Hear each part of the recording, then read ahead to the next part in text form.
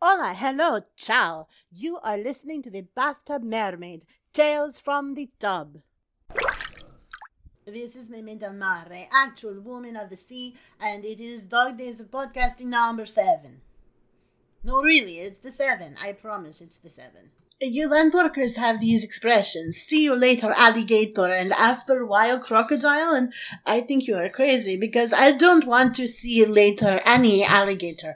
I run into them sometime when we are in places like the Gulf of Mexico or, the nature coast of Florida where there are mangroves that when there are, I hit a rock.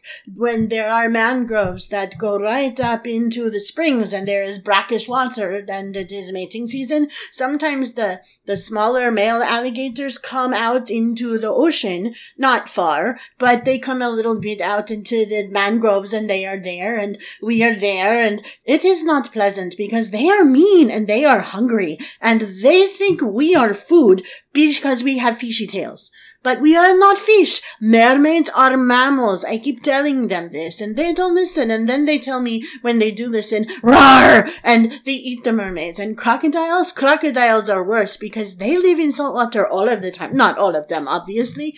But, there are those of you who turn alligators and crocodiles into shoe leather and suitcases and things like that. And frankly, I know that it is anti-ecological to say this, but I'm not sure that's a bad thing.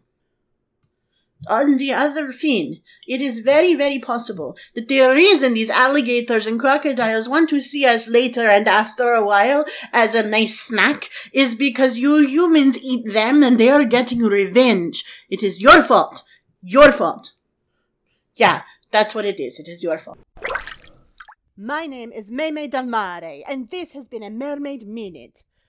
For show notes, contact information, and complete credits, visit bathtubmermaid.com. And remember, never let your bathwater get too cold.